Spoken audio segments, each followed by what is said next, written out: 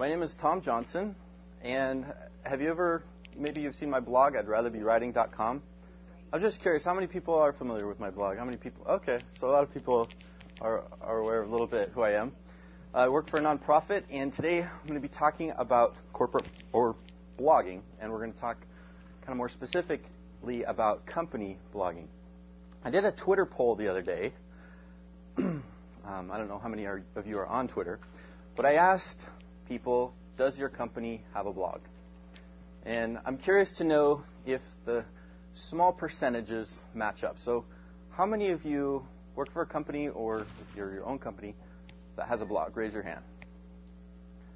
Oh, so quite a minority. Okay. So I only had about 15 people reply on Twitter, but 75% of them said that their company did have a blog. And it's definitely a growing trend. If you remember from the keynote this morning when David Pogue was talking, he said after each article he wrote, he got hundreds of comments. It's because newspapers, they have blog characteristics, right? You can comment below articles, which is not something you used to be able to do in the past, right? It's not necessarily what makes it wouldn't make it a blog, but it's very blog-like and Web 2.0-ish. So in many websites nowadays, you see this new link, blog, right? It's a new feature. It's becoming more and more standard. And there are lots of different types of blogs. Not just your standard company blog. There's internal blogs that we never even see, right? A lot of times people have SharePoint. Their teams have blogs on those sites. We never even know, but it's a major factor in the way they run their stuff. There's professional blogs, where people just have a blog that's focused on a specific profession. There's personal blogs that are kind of like scrapbook blogs. There's group blogs that are written by teams of people, and there's individual blogs, and there's CEO blogs, and there's organization blogs. So when we talk about blogging, there are lots of different types of blogs, and what I'm going to try to touch on will hopefully go through and touch upon all characteristics that would apply to every type of blog. So my main premise that I want to try to get across is that blogs are somewhat of a new medium in the company sphere, right? And all of you are technical writers, communicators of some variety. Well, blogs pose a new medium and a new format that probably should catch your attention because it mostly consists of the written word, which is what we are specialists in, right? We are writers. This is a written medium. What is our role when it comes to blogging? Who should blog? Your company announces a blog. Should you be involved? Right? These are kind of questions that I was definitely feeling when I learned my organization had a blog. I thought, do I just let marketing take over and do their job? Or should I be involved in that? And I want to argue that, yes, you should. You should, for a variety of reasons. Now, in your typical company, you have a lot of different types of people, right? You have the CEO, you have your interaction designers, you have marketing, sales, security. I threw that in kind of for a joke. But tech support. There's lots of different people who could blog and who often do blog. And in fact, because blogs are often most of them are customer-facing, a lot of times marketing and sales thinks, oh, that belongs to us. That's our domain. We handle all the interactions with our customers.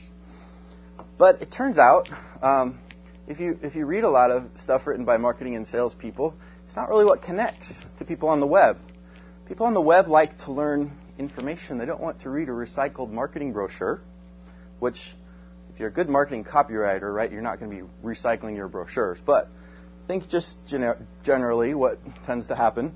If you're the CEO, you may be poised to write about all kinds of cool strategic decisions that your company is making. You may have the insight into everything that's going on. You might think, oh, the CEO would be the perfect blogger for our company. But most CEOs are CEOs. They're not writers, right? They're not really gifted with expression. And a lot of times when they're used to succeeding, so if they start blogging, it's something uncomfortable. It's not something they're really good at. They're also in a highly visible spot, right? They start to write something, people scrutinize it. And so they tend to stand back a little bit, be a little more general, not try to get into really specific, interesting stuff, because, of course, it could all come back at their face.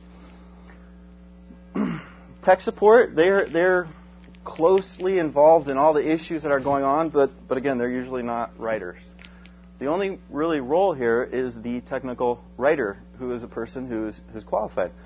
And not just because of literary skill, although I think many technical writers they have this kind of suppressed literary talent. Many people wanted to be novelists, or they have a creative writing background. I have a creative writing background. And so the talent is there, but also because technical writers, they focus on information. They're not really poisoned by hype and that kind of writing. You have direct access to projects that are going on, right? You're working with project managers, whatever company you are. You're working with the people who have the interesting information. So you have direct access to subject matter experts who you can pull for information, and you're used to getting information from people. There's a sort of reporter element in the technical writer that makes you perfectly suited to gathering information and crafting content.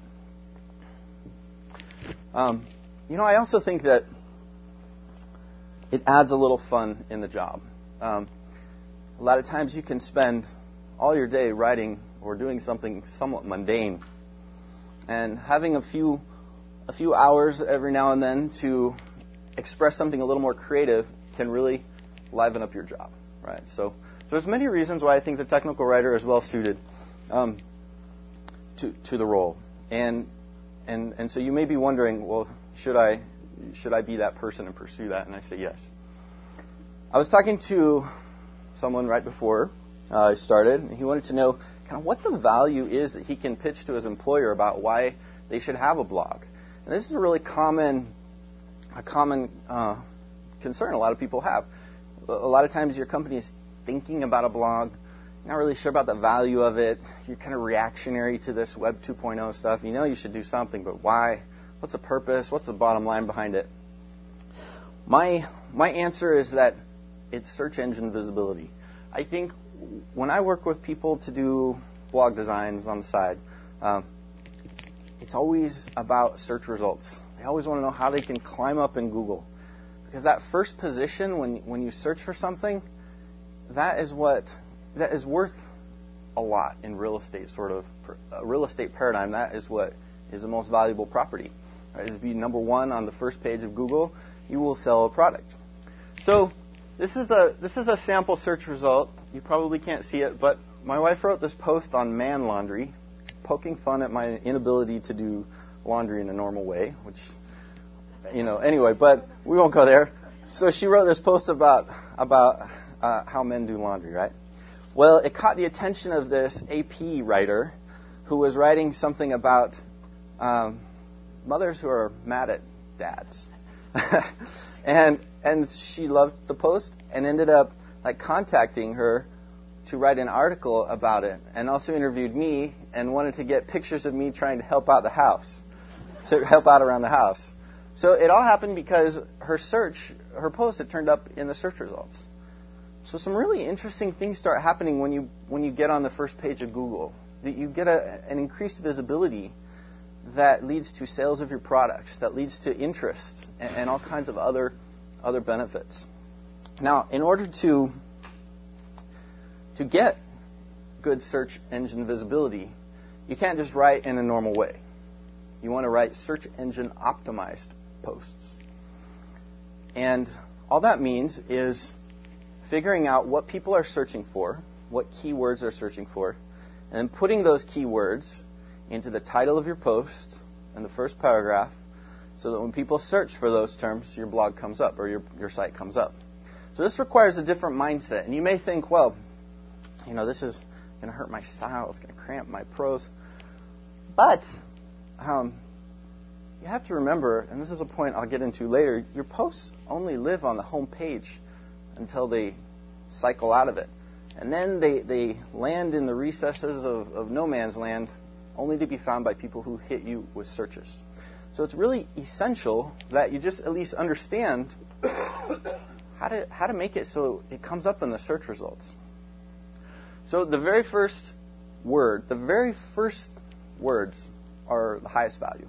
This is how, in Google's algorithm, this is one of the key components, right? There are many factors that determine what comes up on the first page, but those first few words of your title and the first few words of your very first paragraph are hugely significant. So once you find out what words you want to use, you have to craft your post in a way that integrates them there. Now, if you don't care about it, you're just writing a post to write a post, that's fine. But if you really are trying to get high in search engines, this is what you do. However, Google is not dumb, right? They are a number one search engine machine for a reason.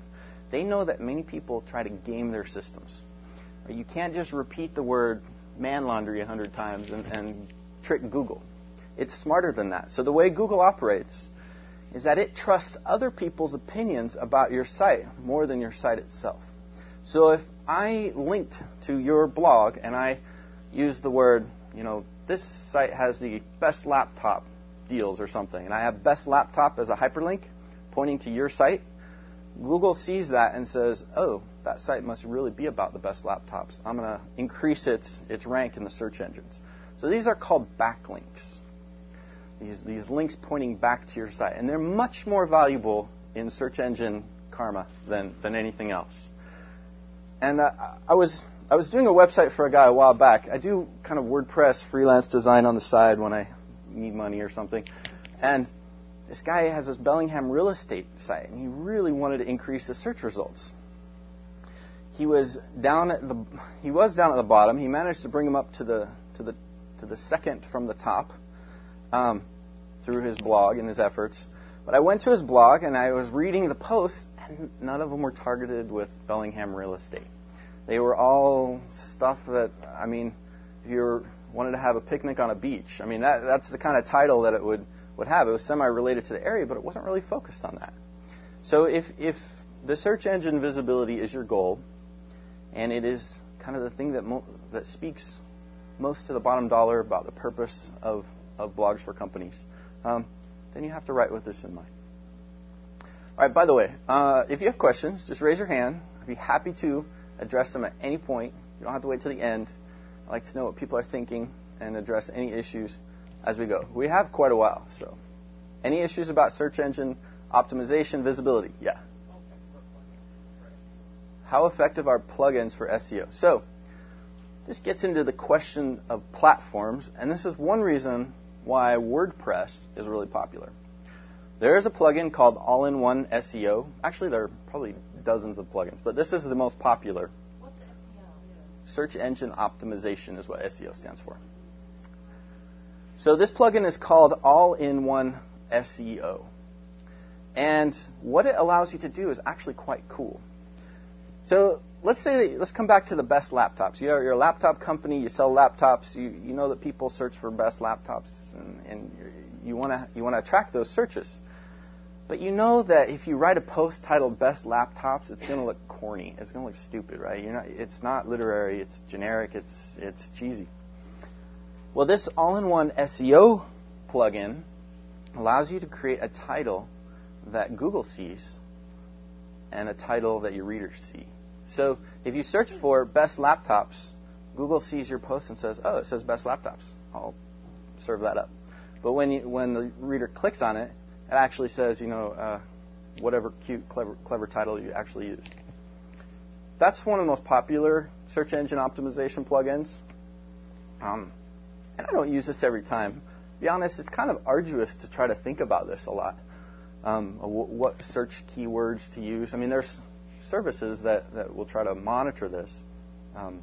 Word Tracker, I think Monitor is actually one, where you can find out what are the keywords people are using. But that little research is something that is not really intuitive to most of us with writing backgrounds. We're used to doing more literary writing or more information-based writing without worrying about the keywords that users are searching for. But coming back to the Bellingham guy, the reason I brought him up is that I told him, look, in addition to your posts, you need people linking to your site with the words Bellingham Real Estate.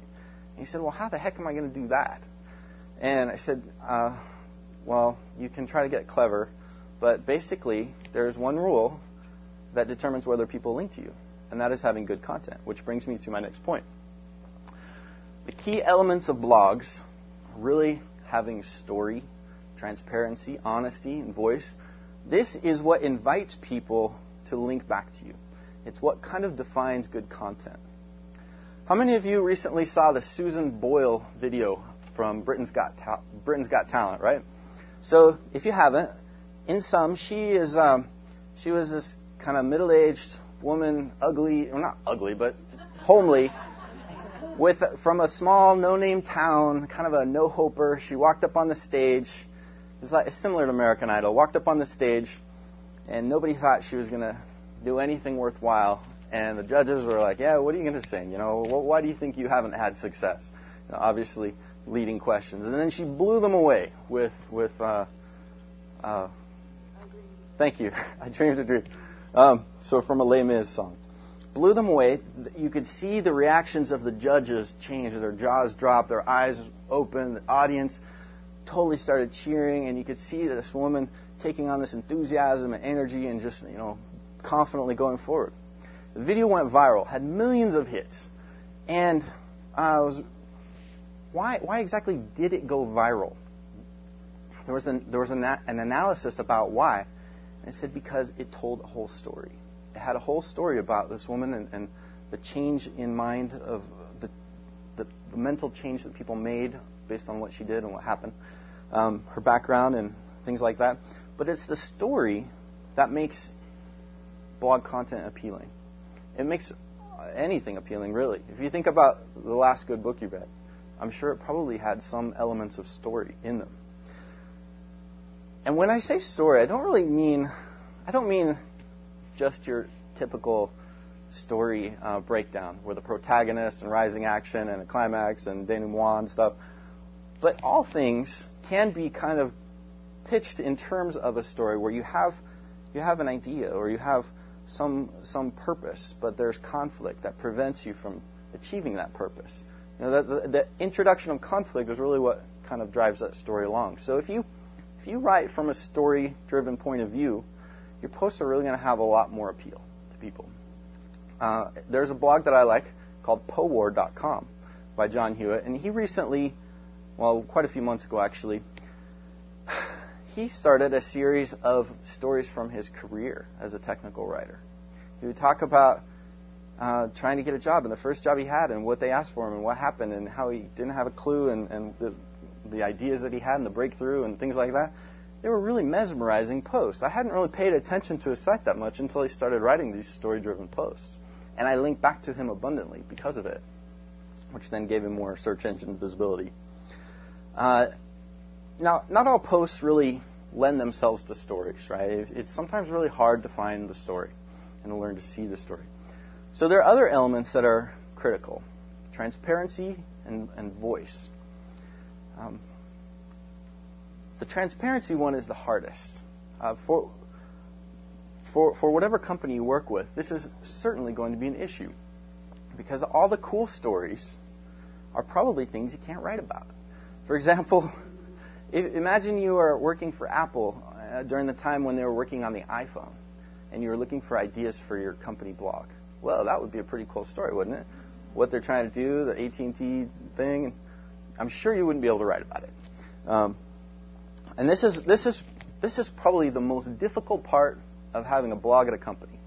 And it's why most people like the independent voice more, because you're unfettered, you can do whatever you want, write about whatever you want, without having to go through any kind of editorial process. But if you write for a company, you're certainly going to run into the issue of transparency. And I don't have a magic solution to get around this. I'm just trying to let you know.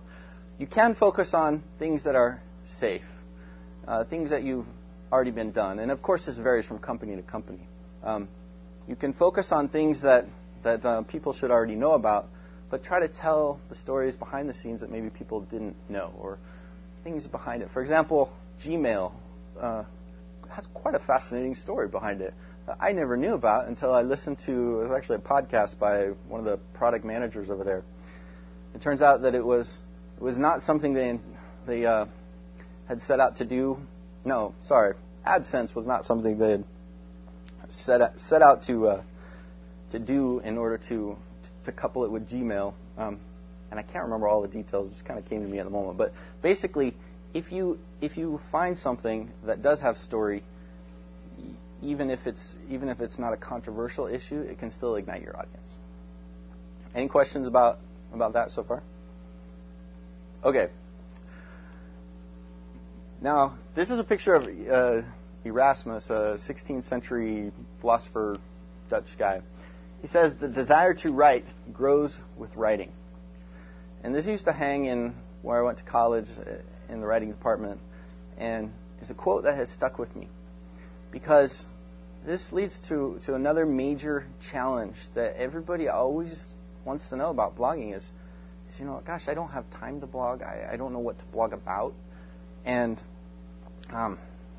in fact, somebody emailed me a while ago and said, I just don't understand how you have the time to blog as much as I think you do. And kind of made me a little incensed, because I think that the more you write, the easier it gets to write. The way our brains work is that as soon as we start writing, we get in this writing rhythm, and ideas come to us because we're teaching our brain to look for them. It's easier to write every day than it is to write once a week. I don't mean post every day. I just mean write. Because you establish your writing rhythm, and you get in that writing groove, and everything you see around you, you suddenly look at from the writer's point of view. Whereas if you do it once every 2 weeks, you're just not in that mode. In fact, the longer you go without blogging, the harder it is to write that next post. Same with Twitter. Many of you are probably doing Twitter for the first time, and as soon as you start posting those little tweets across, you start to look at the world in terms of tweeting. And everything's like a tweet idea that you can send across. And it's the same with writing. And that's why it's important to always try to find a rhythm where you write every day. I take the bus to work, and there's an hour on the way and an hour on the way back where I have complete freedom to work on my laptop. And it's perfect. I can write a lot in that time. Don't always, publish that, but it's a space to write. So generating content is a major component of blogging. You have to publish regular content. But this poses an even bigger challenge, right, in the company environment.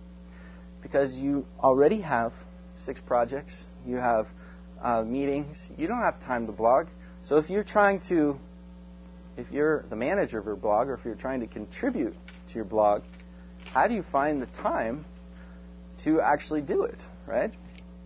And I think there is no magic for finding the time to do it.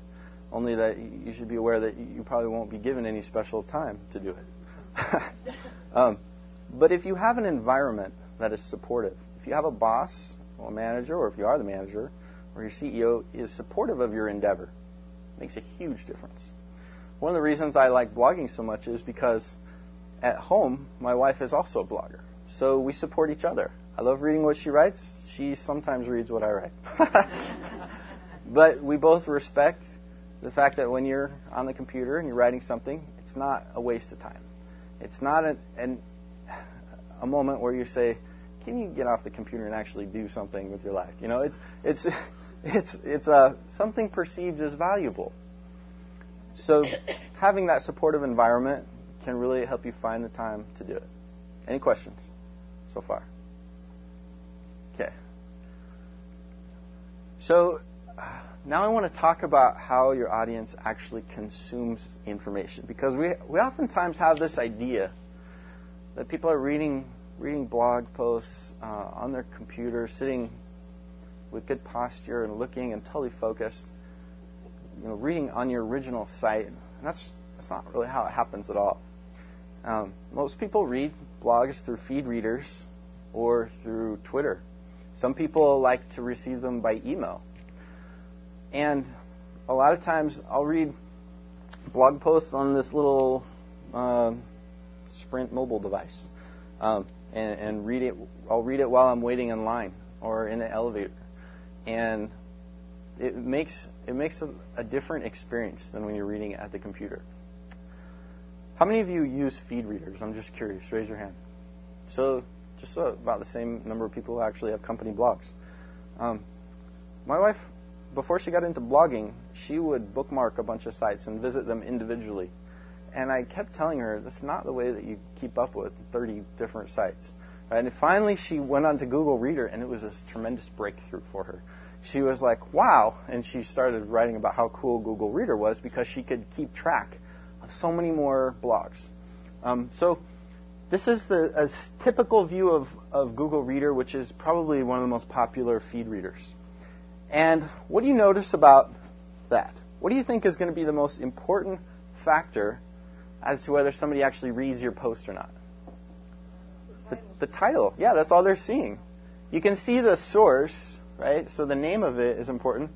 But the title is what people read. And as more and more people blog, and as you follow more and more people, it gets to be more and more of this giant mesh of information that just flows, and you drink from the fire hose, right? You stick your head in and you say, is there anything interesting in this stream of information?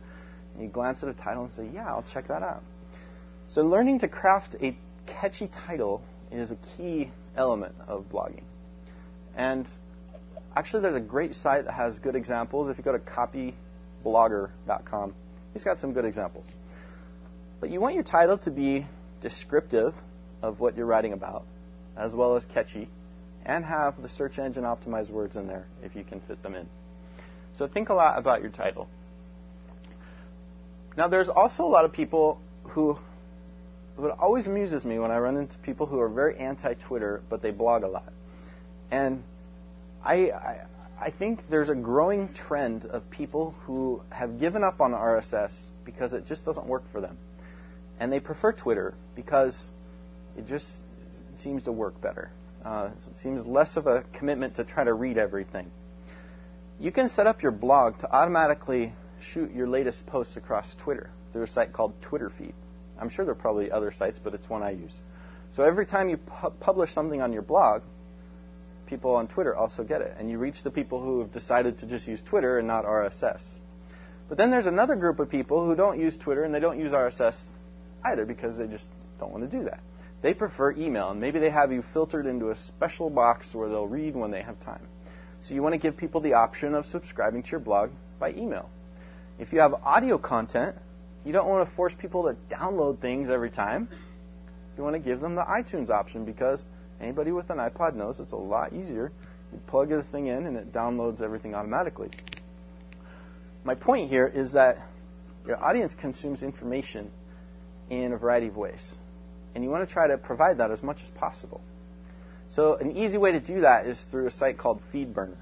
They will give you an email link to subscribe to your content, an RSS link that you can use. If your site ever changes, no problem. You won't lose your 1,000 followers. You just change some information in FeedBurner, and you're good to go.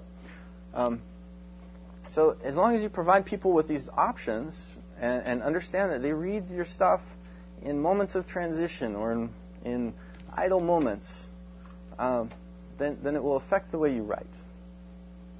Any questions? What was the name of that site? Twitter Feed is the name of the site that will syndicate your Twitter posts. Sorry, that will syndicate your blog posts across Twitter. That's what you're asking? What was it, eBurn? Oh, FeedBurner. Yeah. Actually, this is a super important site. Most people, when I go to their site, if they don't have FeedBurner, I don't know what they're doing. Because, for example, I had a friend who had a great blog. And he had the RSS feed for a while. He had the blog. It's shortcomings.com. Great podcast site about, he writes about humor, or he has shows about humor. Well, he decided to change sites one day and realized that his RSS feed would have to change. Well, he just lost 200, 300, or 600 people because unless they're going to update all their feed readers with his new RSS feed, they're not going to follow him. FeedBurner kind of routes your feed, your original feed, through them, and then you can choose a different feed that remains static regardless of the original source that's coming through it. So you can change sites, and you just update your original feed, but your FeedBurner feed stays the same. And the added benefit of FeedBurner, really, and this feeds into something else, you can see how many people are subscribed to your site. And this is a good way to track success. If people are subscribing to your site, you must be doing something right. Right? If people are not, then they must not be compelled enough by your content to actually want to subscribe to it. So, as far as I know, FeedBurner is one of the few sites that allows you to actually track the number of RSS subscribers. Yeah? How does it affect the size, your size of the blog? I don't think anybody fully understands Google's algorithm. I've heard people say you want to have at least a 300 to 600 word post. The more content you have in the post, the more opportunities you have to inject your keywords. But I think after 500 words, it's really irrelevant. In fact, you can have highly targeted posts with 1 or 2 paragraphs as long as you have the right keywords. The whole backlinking thing is really important. I was at a WordCamp event, which is like a WordPress enthusiast unconference type conference, and I was writing up descriptions of things, and I posted 4 descriptions of events. One of my posts was linked to by another person. Well, when I did a search for WordCamp Utah, the post that was linked to was the only post that appeared in the search results. So the backlinks are more important than the keywords. But keywords are great. Make it as long as you want, and try to be graceful about inserting that. Now, this is the scary part about blogging.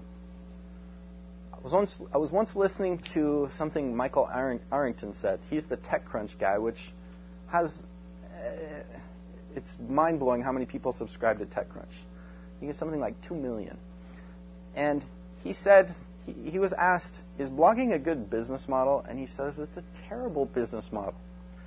Because if you want to really have a successful business, you set up something that has residual income. You just get money without having to do anything. But with blogging, he said it's like reaching in and grabbing a handful of sand and bringing it up. If the sand runs out, you got to reach in and grab more sand and bring it up. So right now I have 741 or 2 posts on my site. But most people who go there will only see the last 10 posts, and 731 previous ones are gone. They exist if you search for them, but they just kind of disappear into nothing. So how do you make all this content that you've written for years still fresh and alive and visible and vibrant and part of your site? This is one of the huge frustrations of blogging. It's like your stuff is camouflaged and people can't see it. And there are different ways that people try to bring out the archives, bring out the past. One way is they have the concept of tags. So if you tag a post with a word, that tag becomes a link so that if a user clicks it, for example, if you tag a post with STC, all the other posts tagged with that same word will come up in an aggregated way. Right? And categories works the same way. Most sites have these categories you can choose. And all the category does is basically show you all the other posts that have been filed in that category. So categories and tags are standard, but to be honest, I don't think that many people really use them. There's a couple other techniques that you can use. One is called related posts. So at the bottom of a post, there will be 5 or 6 related posts. And the only way you do this practically is through a plugin. And with WordPress, if you search for a related post plugin, you can just easily add this to your site. It will give you the functionality. So this is kind of helpful because you think people who find your site usually find it through searches. They pull up a post because they're looking for information about that topic. And at the bottom, they see other related posts that you've written about that same topic. And it encourages them to drill into it. There's also a strategy of making your top 10 posts on your sidebar. So the kind of content most people search for can appear on the right. And for example, I believe Guy Kawasaki's site has a great example of this. His number 1 post was something like the 80-20-10 PowerPoint rule. I went to his site and read it and thought, wow, that's a great post. The problem with having your most popular posts aggregated in your sidebar, though, is that sometimes your most popular post is not what you want to showcase. For example, on my site, in a somewhat embarrassing way, one of the most popular posts is a post I wrote about a grasshopper a picture I took of a giant lubber grasshopper, and somehow it is like tons of people find me through this grasshopper post. And I don't really want to be known for oh, you're the guy with that grasshopper image. No. So that's somewhat of a backfire. But in general, it teaches you it not only helps readers find your most interesting content, but it teaches you what people are really finding on your site. You may have Google Analytics hooked up where you see that you get 700 hits a day. Well, what are people finding? When I review that, I find that people are actually finding a lot of things that I didn't think they were finding. That post I wrote 4 months ago about WordPress image galleries is one of my top hits, but I didn't really want to be known for a WordPress image gallery writer. So the popular post is kind of an interesting technique. I do recommend it. You could also pick your own popular posts and try to pass those off, but what you like may not be what people actually read. So at any rate, you do have this tremendous backlog of posts that you have to somehow make sense of. And besides tags, categories, related posts, most popular posts, you can have random posts. The number one technique that you want to do to make sure that all these 700 posts you write just don't disappear into oblivion is to search engine optimize them, because that is where the majority of your visitors come to your site. So if you think, look, I may have written an awesome post. If you just remember that in 2 weeks' time, when it's no longer on your homepage and it's in your archives, that nobody's going to find it because you wanted to use because you didn't think about search engine optimization when you wrote it, it'll take some of the wind out of your sails about the new post that you wrote. So keep that in mind. Use SEO to make them findable.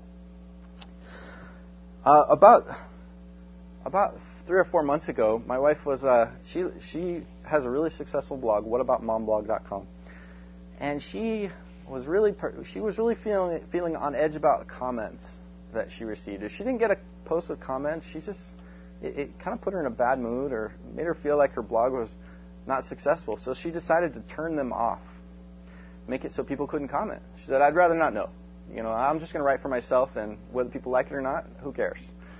This lasted not even 24 hours before she turned them on. She made such a big deal about having me go in and turn them off, and I was like, "You really want to do that? You don't really want to do that." And so she turned them back on. And the lesson to be learned here is that comments are an extreme personal high about blogging. That is one of the most fundamental reasons why we blog. We may think that, we're writing because we have an idea we want to express and sort out our thoughts. But if you've ever tried writing without an audience, I think it is almost impossible. We have the idea that somebody, somewhere, some faceless person is reading what we write and is finding meaning in it in some way. And that is one of the highs of blogging. It's what keeps people going. When you get comments, it is like getting a rush. Even if they're comments that hate what you wrote, it still means that you're making some kind of connection with other people. It is what you really want to have comments. Now, a lot of people, though, in the company setting, get really concerned about this because they know that some people hate their products, and they certainly don't want that kind of complainy, whiny, hateful voice appearing on their sites.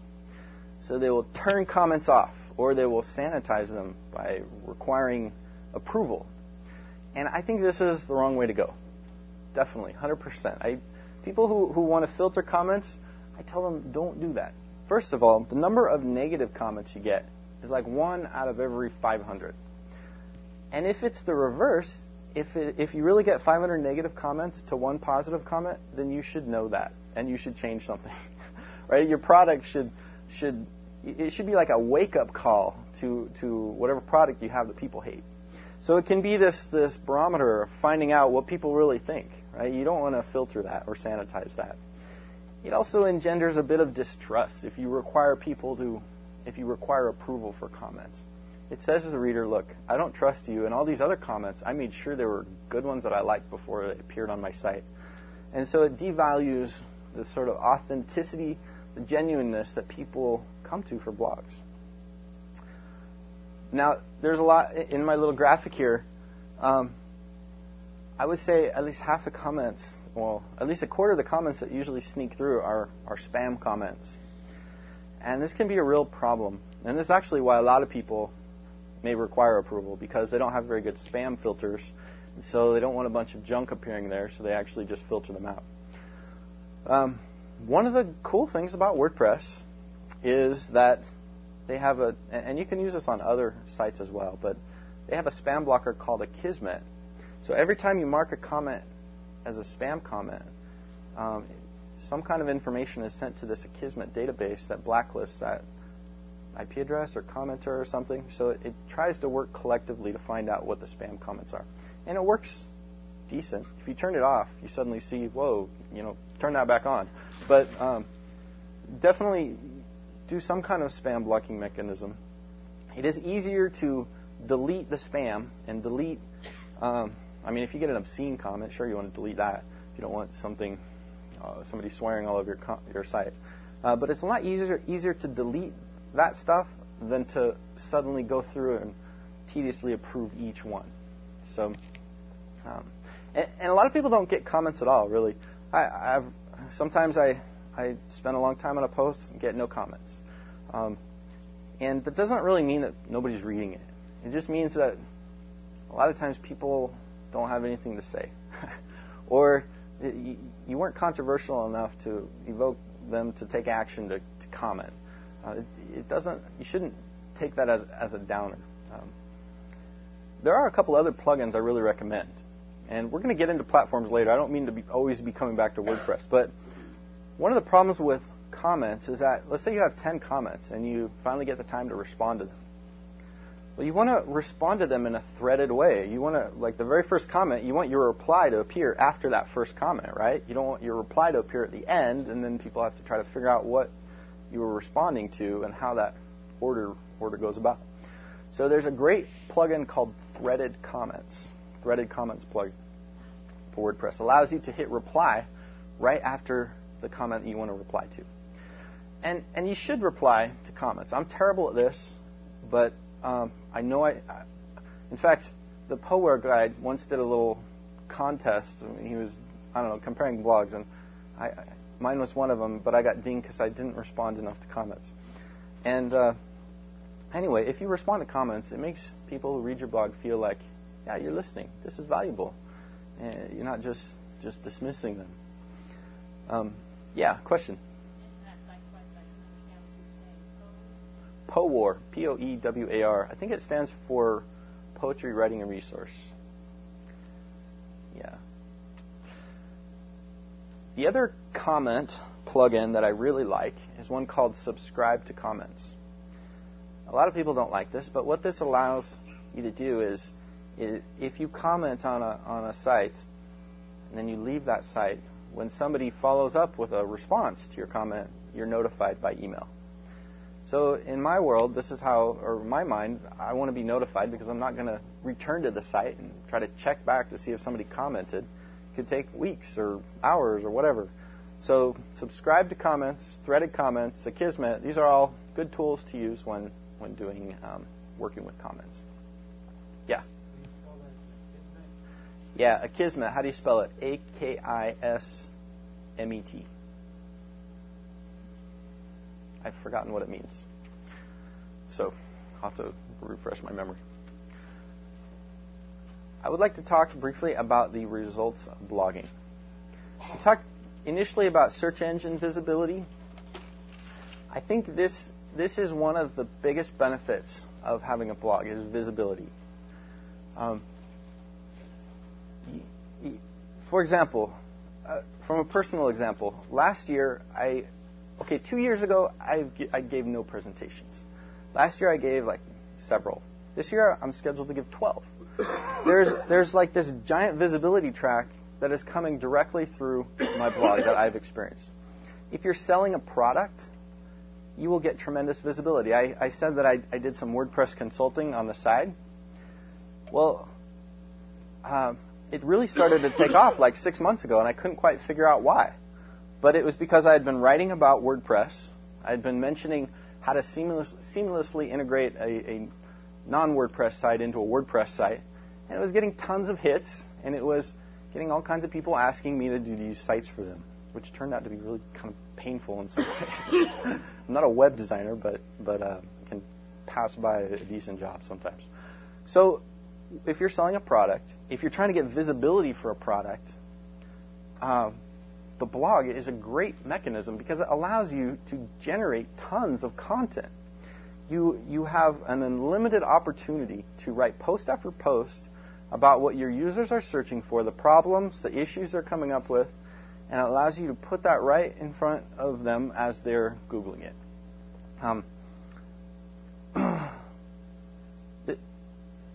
There's lots of other benefits of blogging, too. I mean, aside from visibility, I think that customers who see what's going on are affected by the blog. I've heard some people say that it encourages more loyalty to the brand. There's actually a yogurt blog. I can't remember what it's by, but they talk about cows and how their milking process. It's actually a really successful blog. But if you start to read that blog, you have more of that brand awareness in your mind. You have more of this idea of, oh yeah, that's my product. One of the blogs I really like is Visual Lounge, the Camtasia Studio products. And it's great just to feel a behind-the-scenes sort of connection. And that connection is probably most valuable, right, in the corporate setting because you're connecting with your users. Yes, question in the back. In this litigious society, what is your experience in terms of legal ramifications for both consumer blogs and particularly in company blogs? That's one reason why we're not So your question is, in this litigious society, right, how do you avoid being sued about something that you write on your blog, and how do you avoid that controversy? Well, if you have a pharmaceutical company, let's say you work for a pharmaceutical company and you're writing about the blog, I would guess that you'd have to have some kind of lawyer integrated into your review process. When what you say has legal ramifications, then yeah, you probably want to get a lawyer there. A lot of times, it's not an issue because, I work for a nonprofit that it's not really. The danger is not being sued. The danger is letting people know about something that we didn't really want them to know about at that time. So. Well, and the follow-up to that is not only being sued, it's considered something like job security as well. Yeah. Something on the corporate site. The lawyers aren't going to sit that we don't have 15 of them in a bank. Yeah. It's So you want to avoid writing something that gets you fired because you should have known better, that you shouldn't have written about it or something, but you knew it was a good story, but then it puts you in a difficult position, right? And I think you just have to know your products well and what you can and cannot say. We had a blunder where somebody published a post about a new project, and this news site misinterpreted it, broadcast it on all kinds of radio. People were going to the site. They were confused. The person who wrote it felt like a shoe. And it was just kind of an embarrassing moment that we let pass. And I think that this is bound to happen. The results were that the people who managed at the senior level then suddenly wanted to put more review layers into the blog, which now has to go through 3 different tiers.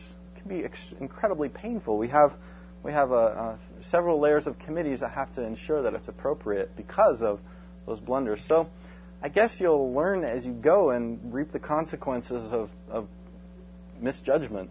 There's always The disclaimer, yeah. You can put a disclaimer on your site.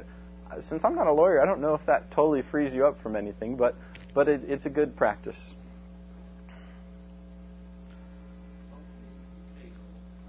Yes. So in UK law, the copyright doesn't mean it, or not the copyright, the disclaimer. So there's another aspect of blogging that is really fascinating, and my latest post is about this. Branding is something that comes about because of your blog. You are what you write about, and as much as you may hate it, you are branded by the topics you consistently post about. So when I ask people what brand they associate with me, and first of all, I hate the word brand. It sounds like a marketing strategy, which goes counter to the genuineness of blogs. But when I ask people, what do you associate with me as an identity online, they say, oh, you're blogging, you're WordPress, and podcasting. I'm like, but I'm so much more than that. I'm actually a technical writer. I do quick reference guides. I do online help. I work with Flare. Like, no, you're WordPress and you're blogging and podcasting. So this branding is something that comes about, and this can work for you, and it can work against you. So you, in a cool way, you can construct your identity by deciding to do something, by deciding to have a focus on your blog. For example, on my blog, I wanted to have the latest trends in communication be the focus, and brand myself as that, right? And whatever you choose, if you consistently write about that, people will begin to think that you know what you're saying, and they'll begin to perceive you as an expert, and then you get invited to speak at things like this. But there's a lot of examples where this happens, and it can be a positive thing. If you're trying to promote your company as a certain branded expert, you just start writing posts about the sort of brand you want to portray, and it eventually happens. I think the way it happens is the same way branding always happens. People read things, they see things, and they begin to form judgments. Whether what they read and see is online or in a printed academic journal doesn't seem to make a whole lot of difference. Yeah. And when you're talking about branding, how the users see you, I'm getting the impression that you have a company blog site, but you have your own personal one. Is that correct? Okay, so your question is, do I have a company blog site in addition to a personal one? Right. Yeah. So my personal blog is I'dRatherBeWriting.com. It's like a professional blog. I try to have it on TechCom, but my organization has its own blog at tech.lds.org. It's like a technology glimpse into what we're working on kind of blog. So yeah, those are the two. And my brand has not been correlated between the two for probably some of the reasons that the woman back there pointed out. Is that if I write something on my personal professional blog that maybe my company doesn't want to be associated with, then I certainly don't want to have that come back at me. So I don't want to be branded as the same writer for both. Actually, there's a great writer who I really like, Penelope Trunk. She uses pseudonyms, so that's not her real name. And she does this in part to protect people she's writing about, or just to keep anonymity and prevent the branding. If she wanted to reinvent herself as a new person, she just changes the name, and she could move forward. Karen.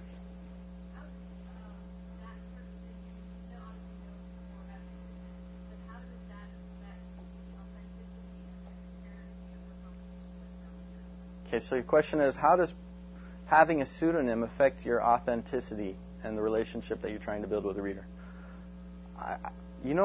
For some reason in her situation, it seems to work. Now, you may just find her site and think, Penelope, oh, that's her name. You may not realize it's a pseudonym. There's another blog, Monkey PI, maybe you've heard of it, that uses a pseudonym, and I couldn't tell you who the original author is for that site. So, and I emailed him once and said, who are you? And he told me. He said, it's no big deal, I'll tell you. And it wasn't very interesting. It was like some person I didn't know. Yeah? There's that Waiter Brand blog where the guy kept his anonymity until he got a book deal, and then went public as he was. But that ended for the ability to be able to brand about his business. Yeah. So there's another site that she mentions that's another example of somebody who's writing in anonymity. Would you say Waiter Writer? It's called Waiter Rant. Waiter Rant. Okay. And he published a book last year based on the blog. Actually, Penelope Trunk had a post recently that was really fascinating about anonymity. Come to think of it, I'm not sure how it squares with her own anonymity, but she said, don't write in anonymity because when you write anonymously, you tend to think that people don't know what you're writing about, that you're writing in secret, right? And nobody knows you. But so for example, if you wanted to write about a colleague or how dumb your CEO is, as long as you keep it anonymous, you're safe. But actually, people find out, and by being anonymous, you tend to take more liberties than you would be if you are writing under your real name, and you're less responsible Because obviously, if you blog badly about a colleague, it's going to come back to you. So coming back to Karen's question in the back, how does having an anonymous name affect your relationship with your readers? I think it hurts your authenticity a bit. I think it doesn't work for you. I think it works against you. But there are many examples of successful anonymous blogs. So, how much more time do we have? It's about 7 minutes before. Okay. So you got about 5 minutes for questions. Okay. 4:30. Oh, 4:30. Good. Okay, Good. you have plenty of time. So, a lot of question. I'm not actually quite sure how to articulate my question. I have been told that it might be a good idea for me to write an anonymous blog. But I understood that people could find out your IP address and something. Is it really anonymous just because you change your name?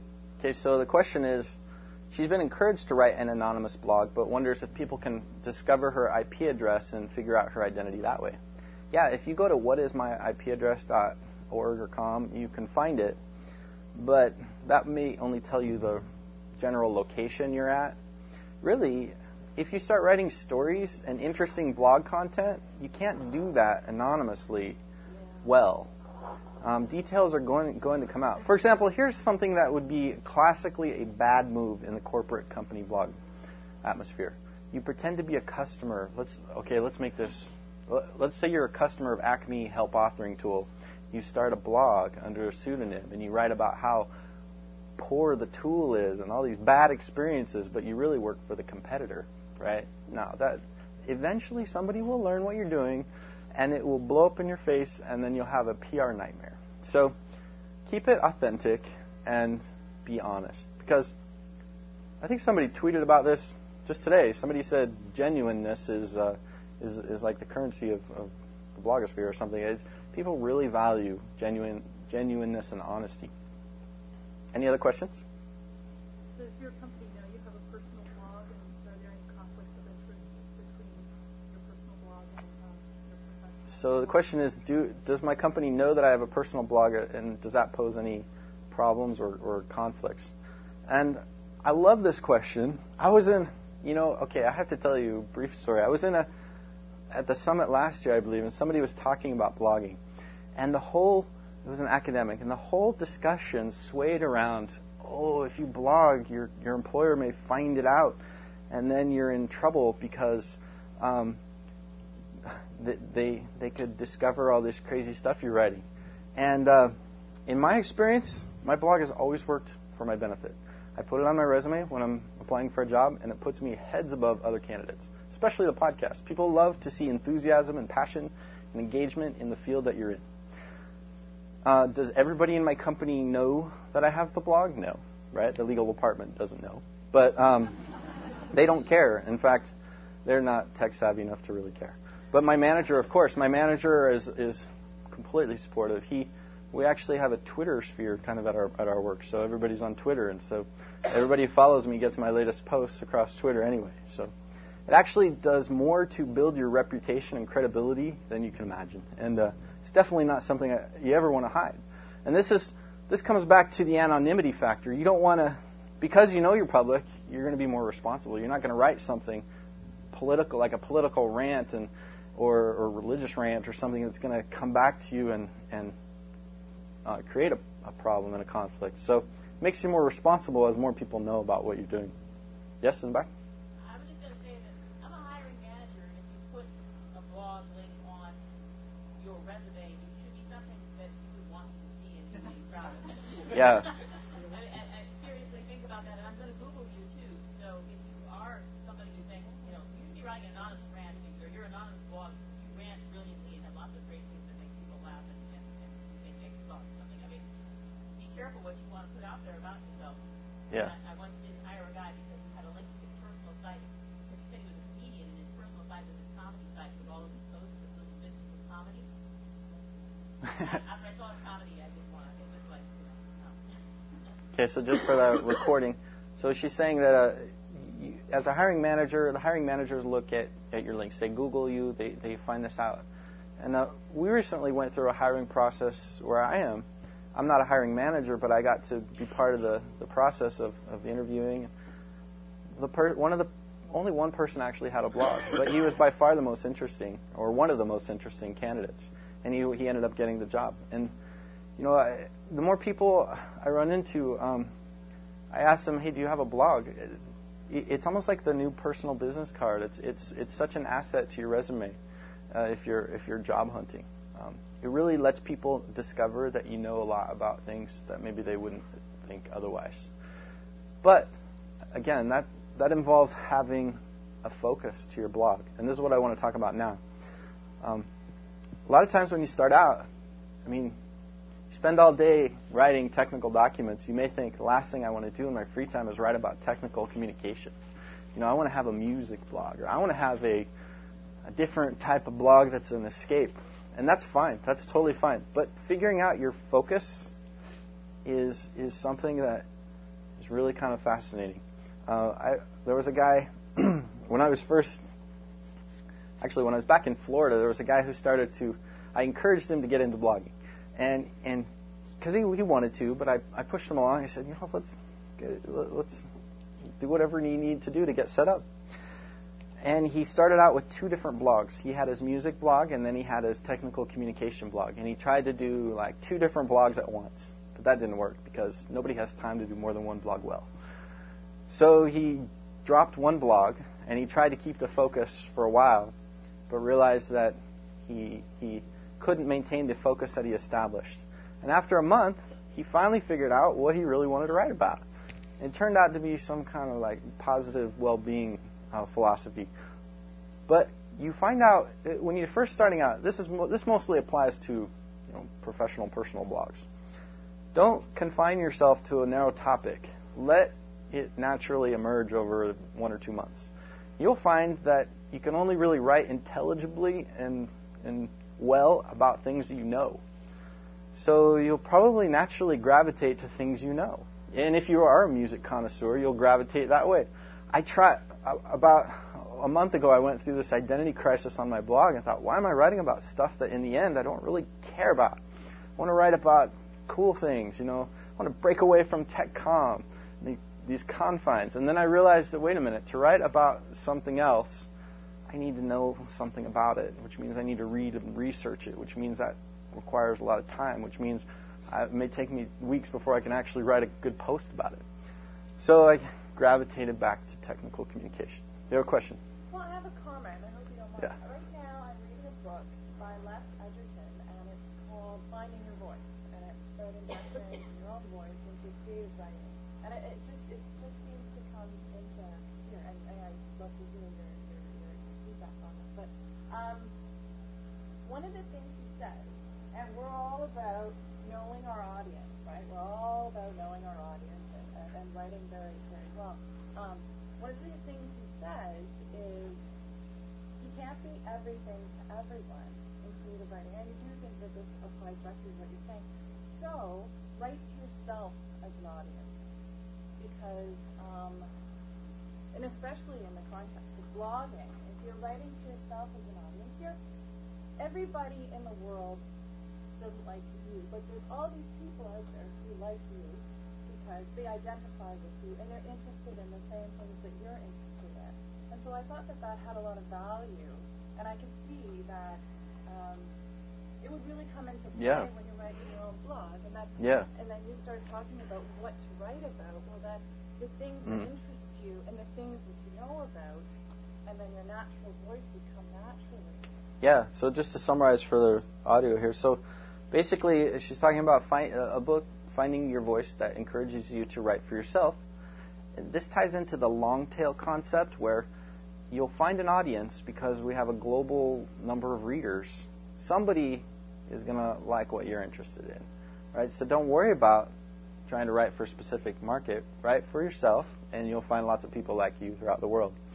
And this is true. This is what's cool about the internet, right? Is that, let's say you have a podcast on a really specific niche that you think, gosh, nobody is interested in this. But in fact, there's somebody in Pakistan, there's somebody in Russia, there's somebody in Canada who all really are fascinated by this same topic. You can build an audience that way. And in fact, the whole granularity of focus to blogs is really a cool thing.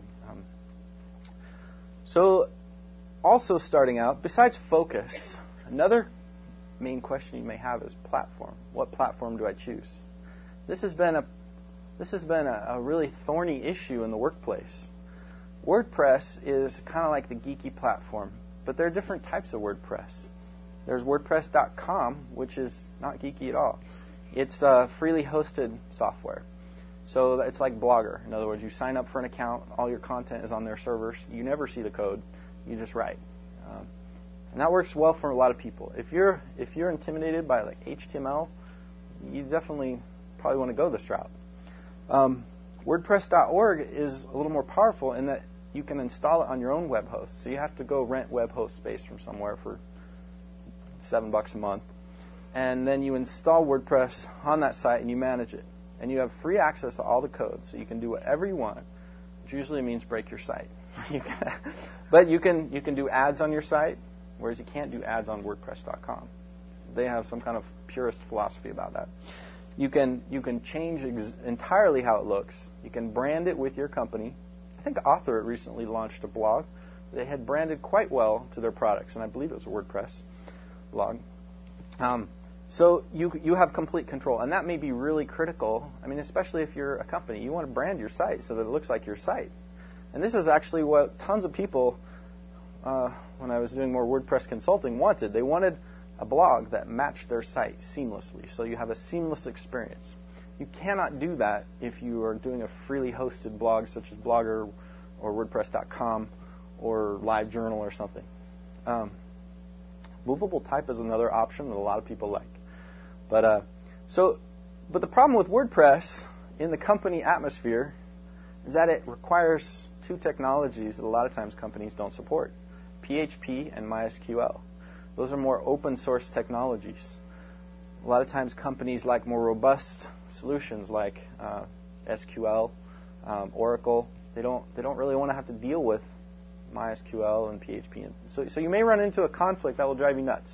So in my case, the guy who was running the servers, he really liked Joomla, and he felt really comfortable with it, and he managed to get a rogue server against the infrastructure so he could use these technologies, because Joomla required PHP and MySQL, and so it was kind of a hassle. But remember that regardless of your platform, what people come is not to read what kind of site you used. They come to read your content, right? So even Blogger has really popular blogs. For example, Post Secret is a really popular one. Kind of a creepy site sometimes. People send in their secrets on postcards and he publishes them. So, but it's super popular and it uses Blogger. So there are probably a lot of other examples of successful Blogger sites. Blogger is an easy platform. My wife has cursed me many times for forcing her to use WordPress when she really wanted to use Blogger, but I never forced her to use WordPress. It's just that I set it up long ago. She already had all her content in there, so migrating would have been a nightmare. But if you want an easy experience, stick with a freely hosted thing. I really recommend WordPress.com. They have free HD, well, not free, but almost free HD video capability. So if you upload something that you record in 1280 by 720 dimensions, it will render it into HD quality. It's just like a minimal upgrade. Yeah. Can you use SharePoint? Yeah. Blog? I mean, yeah. we use SharePoint for our company intranet site, and yeah. I'm sort of an approver of the site, so I have some limited knowledge about functionality and the parts that I have to do, but we do not have a blog, and I'm wondering if we can set that up in SharePoint. So she's wondering if SharePoint's a viable option for blogging, and you have an internal audience, is that right? Yeah, this would be an internal blog. We have SharePoint at my work too, and in fact, I think it's really common. It's a great tool. It's a great platform. They do have a blog that you can do. I mean, I assume you have the latest, like SharePoint 2007? Yeah, you can install a SharePoint blog as a type of a site, rather than like a team site or a wiki site. And SharePoint may be what you have to use. The problem with SharePoint, and I have beaten my head about this trying to figure it out, is that customizing things can be very tricky. If you search my site, if you site search my blog, I'd rather be writing.com for stuff on SharePoint, I do have some tips on how to customize it so that it doesn't look like every other SharePoint site, which is kind of the main challenge with SharePoint, is that they are so hard to customize that they all pretty much look the same with maybe a different color variation. But yeah, you kind of have to use the tools within your environment. As many times infrastructure, whatever department allows you to use the technology that your company has adopted, just forces you into certain tools. But remember that it's about the content, not the platform. But if you're choosing platforms and you have the option, choose WordPress. Well, actually, I should say a little bit more about WordPress, about why I think it's the best. And I'm not any kind of like vendor or anything on WordPress. There's three main reasons. One, it has a huge community of users. That means that there's lots of themes. So themes are the layout and the design. You just slap it on and it applies it. You have hundreds to choose from, thousands, because it's such a commonly used thing. And you have thousands of plugins. Plugins are little pieces of code that add functionality to your site. Let's say you wanted a members-only part of your site. Well, by default, nothing really comes with that. But somebody has created a members-only plugin that you just easily install. And you can start to install these plugins directly from within the interface now. So the themes, the plugins, the community all really make it cool. Plus, they have this WordPress.tv site. You can learn all kinds of information. So whenever you're choosing a tool, you want to find one with a lot of community, and that has it.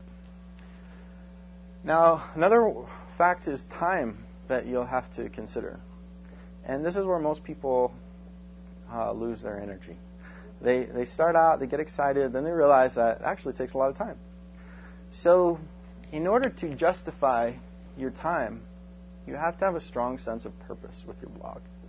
I know that I could not have maintained my blog without feeling inside driven by a deep purpose behind it. Many of you are writers by nature, and so you already feel like a special, I don't want to say urgency, but you feel a special calling to blog or to write. Maybe you feel like you're going to produce the next American novel, and it's something you need to do to justify your existence or something. But maybe you have to be driven by some purpose, otherwise your blog will die. And I've seen this happen to many people. They start to blog fade, not 2-3 weeks after they start. And it really comes down to why are you doing it? And if you can't really answer that, eventually, then it will be a big challenge. And you'll find that you simply don't have time, which really means you want to use your time doing other things. So factor that in. And like I said, if you can carve out a space in your day where you write, that works best. Like if you take the bus. Actually, that's a lot of the reason why I take the bus. So, how are we doing on time? It's 4:10. So we have 20 more minutes. Yes. So for time, how approximately how long would it take to set up a basic blog? To set up, well, if you just want to set it up, we're talking 10 minutes. Oh, okay. But then the time is? The time is creating the content. That's what I'm referring to. Yeah. And another interesting thing about time, though, is that the more you write, the easier it is to write a blog post. So Penelope Trunk says she spends like 4 hours on a blog post, but that's her business. I on average, spend maybe 2 hours on a blog post, or sometimes a little more, sometimes less. It depends how long you're writing. And you don't always have to write big, long blog posts. In fact, most people don't read long blog posts. You can write short little nuggets of information. One other trick that I do that really helps is that I will wait like 15 hours between edits. So I'll throw down an idea, and I'll come back to it the next morning, and I'll shape it. Each time you can allocate a space between writing gives you a completely fresh perspective that enables you to see exactly what needs to be done to shape the post. So if you can build that in, that's great. My husband has a small business, and we have a blog on his website. So we kind of argue back and forth with how often he should post, or I should post for him. What do you think as far as, not a personal site, but a consumer-based site, how often should you post? And we're talking about a one person. He's the only person employed in his business, so it's not it's something that's huge. It's just a chiropractor.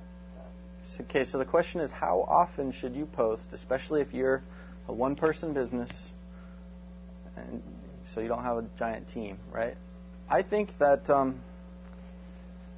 you should post as often as you can, and Well, the problem is, though, if you devoted enormous amounts of time to blogging and you didn't see results, you didn't see an increase in business immediately, then very quickly you would say, I don't have time to devote to that activity. It doesn't have the right return on investment. So I think a good amount of posts is like 3 per week. Really, it's hard to do more than that. You can alternate long and short. You can do strategies. But if you hit 3 per week, that is a good stride. And I've tried to post every day, and I can't. And I don't have time, and I don't want to devote all my time. Of course, you have family. You have to sleep. You have to exercise. Right? All these things can be compromised if you let it become a driving addiction. And really, people can't read at that pace. I can barely keep up with my wife's posts, right? And so to think that you have a starving audience is really kind of a misconception. A lot of times people come once a week and they're like, hey, what's new? So a few times a week. But if you don't update for a month, people tend to think that you've given up. So there is this value to having fresh content and posts. And as I said, the more you write, the easier it is to write. The more the ideas flow. So in these last 10 or so minutes, I want to give you 10 real practical tips for starting a blog, regardless of what kind of situation you're in. Regardless of... I wasn't quite sure how much time I had, so I had a few extra slides. But actually, let me back up a minute before I get into this. Because I did want to talk a little bit about product blogging. So, the blogs I've mostly been talking about are blogs that are attached to your company or to yourself, your identity. But you can also have a very specifically focused blog on a product. And I tried this for a while. And I found that I was diverging down 2 different paths. Every time somebody called support and had an issue, I would make a new blog post about it and say, hey, look, if you have this issue, this is the workaround. Or if I discovered some new tip or trick in the application that I hadn't put in the help, I blogged about it and put it right beside the help. And my idea was that, okay, these visitors of my product, they're going to go to the help, they're going to see the blog, and they're going to be engaged by it because it's not this static, boring help content. But what I found is that the more I put stuff in the blog, the more I realized that it really should be in the help, because I wanted people's searches to search all the content, including the stuff from the blog. So I had this kind of fragmented documentation, and I found a lot of people only went to this site that contained the blog when they needed help. So their searches in the help weren't being entirely fruitful.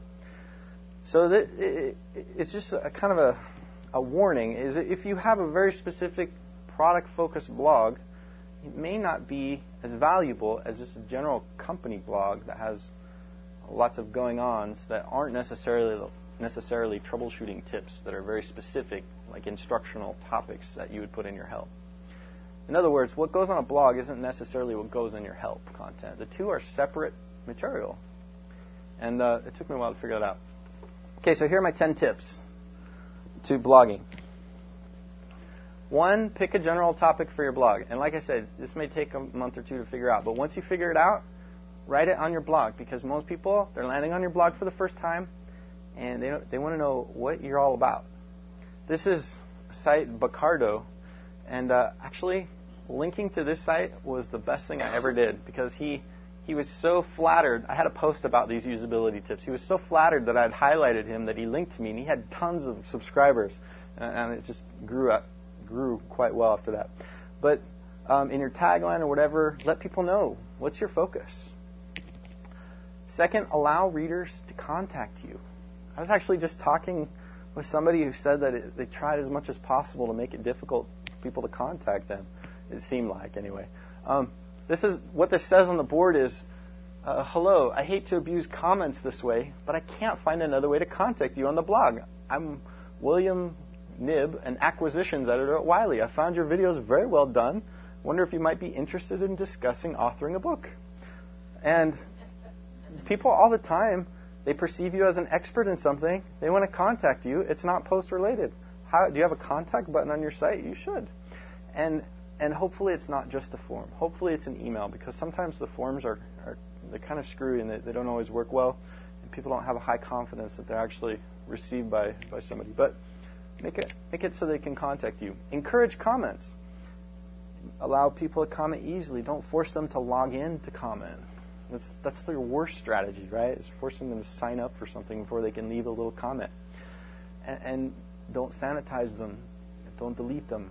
Just allow people to have this open dialogue. Yes? Do you put encouragements in the post? I know you do, but generally is it a wise idea to put encouragements in the post? What do you think about this? So the question is, should you say something in your post like, what do you think about this? Or feel free to share.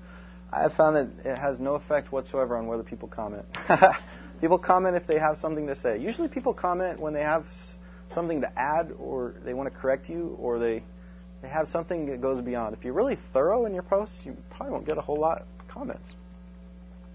Make it easy to subscribe to your blog. So put the 3 buttons up there, the feed button, the email button, the Twitter. This one doesn't have Twitter, but it's got iTunes.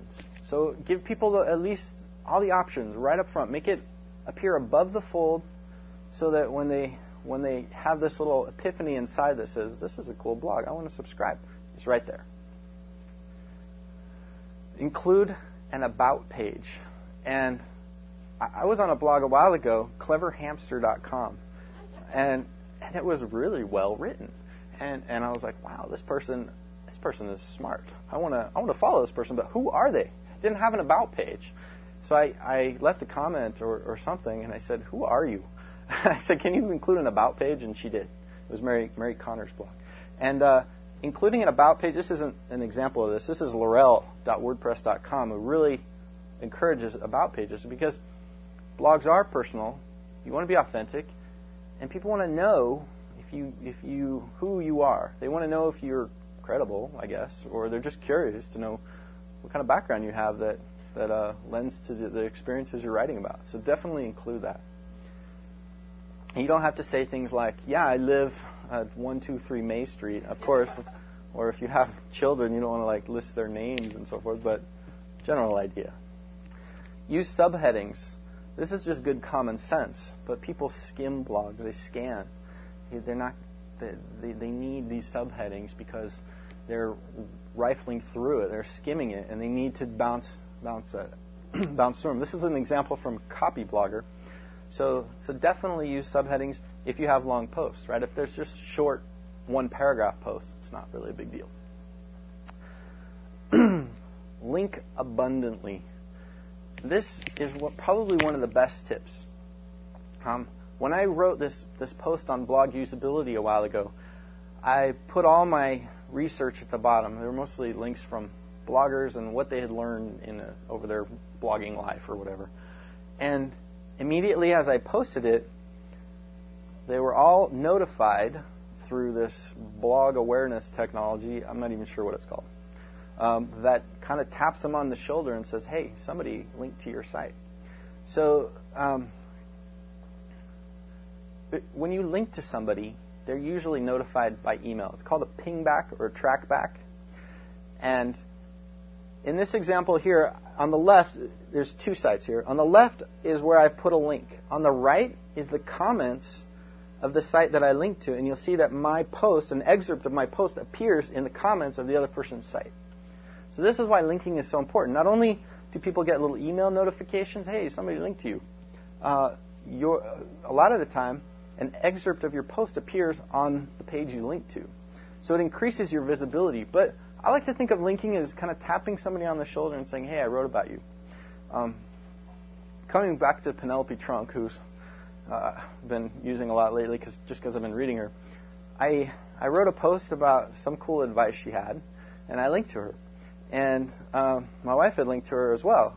And one day, my wife actually got a comment from her, and it floored my wife. She was so excited. And I thought it was cool, too, because she's a really well-known writer.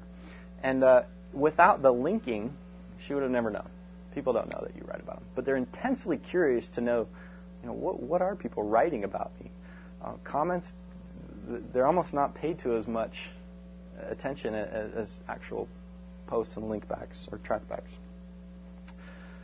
Offer related articles after your posts. So this is a really valuable thing. I talked about this earlier. You have 700 posts. Put your related links under your latest posts. That encourages secondary clicks and people drilling into your site. It's really easy to install a related links plugin. You don't have to manually do that. Showcase your top 10. And this is from Guy Kawasaki's site.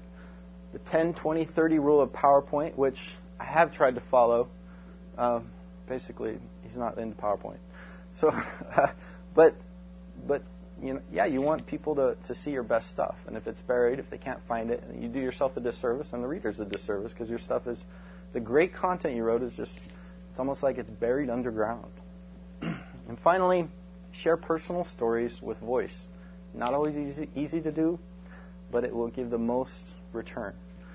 People love to read stories. They love to read personal experiences. It's what really engages people. And use voice. This is an example from Sarah Maddox's blog, a post that I thought was particularly engaging about agile technical writing. So those are my 10 tips.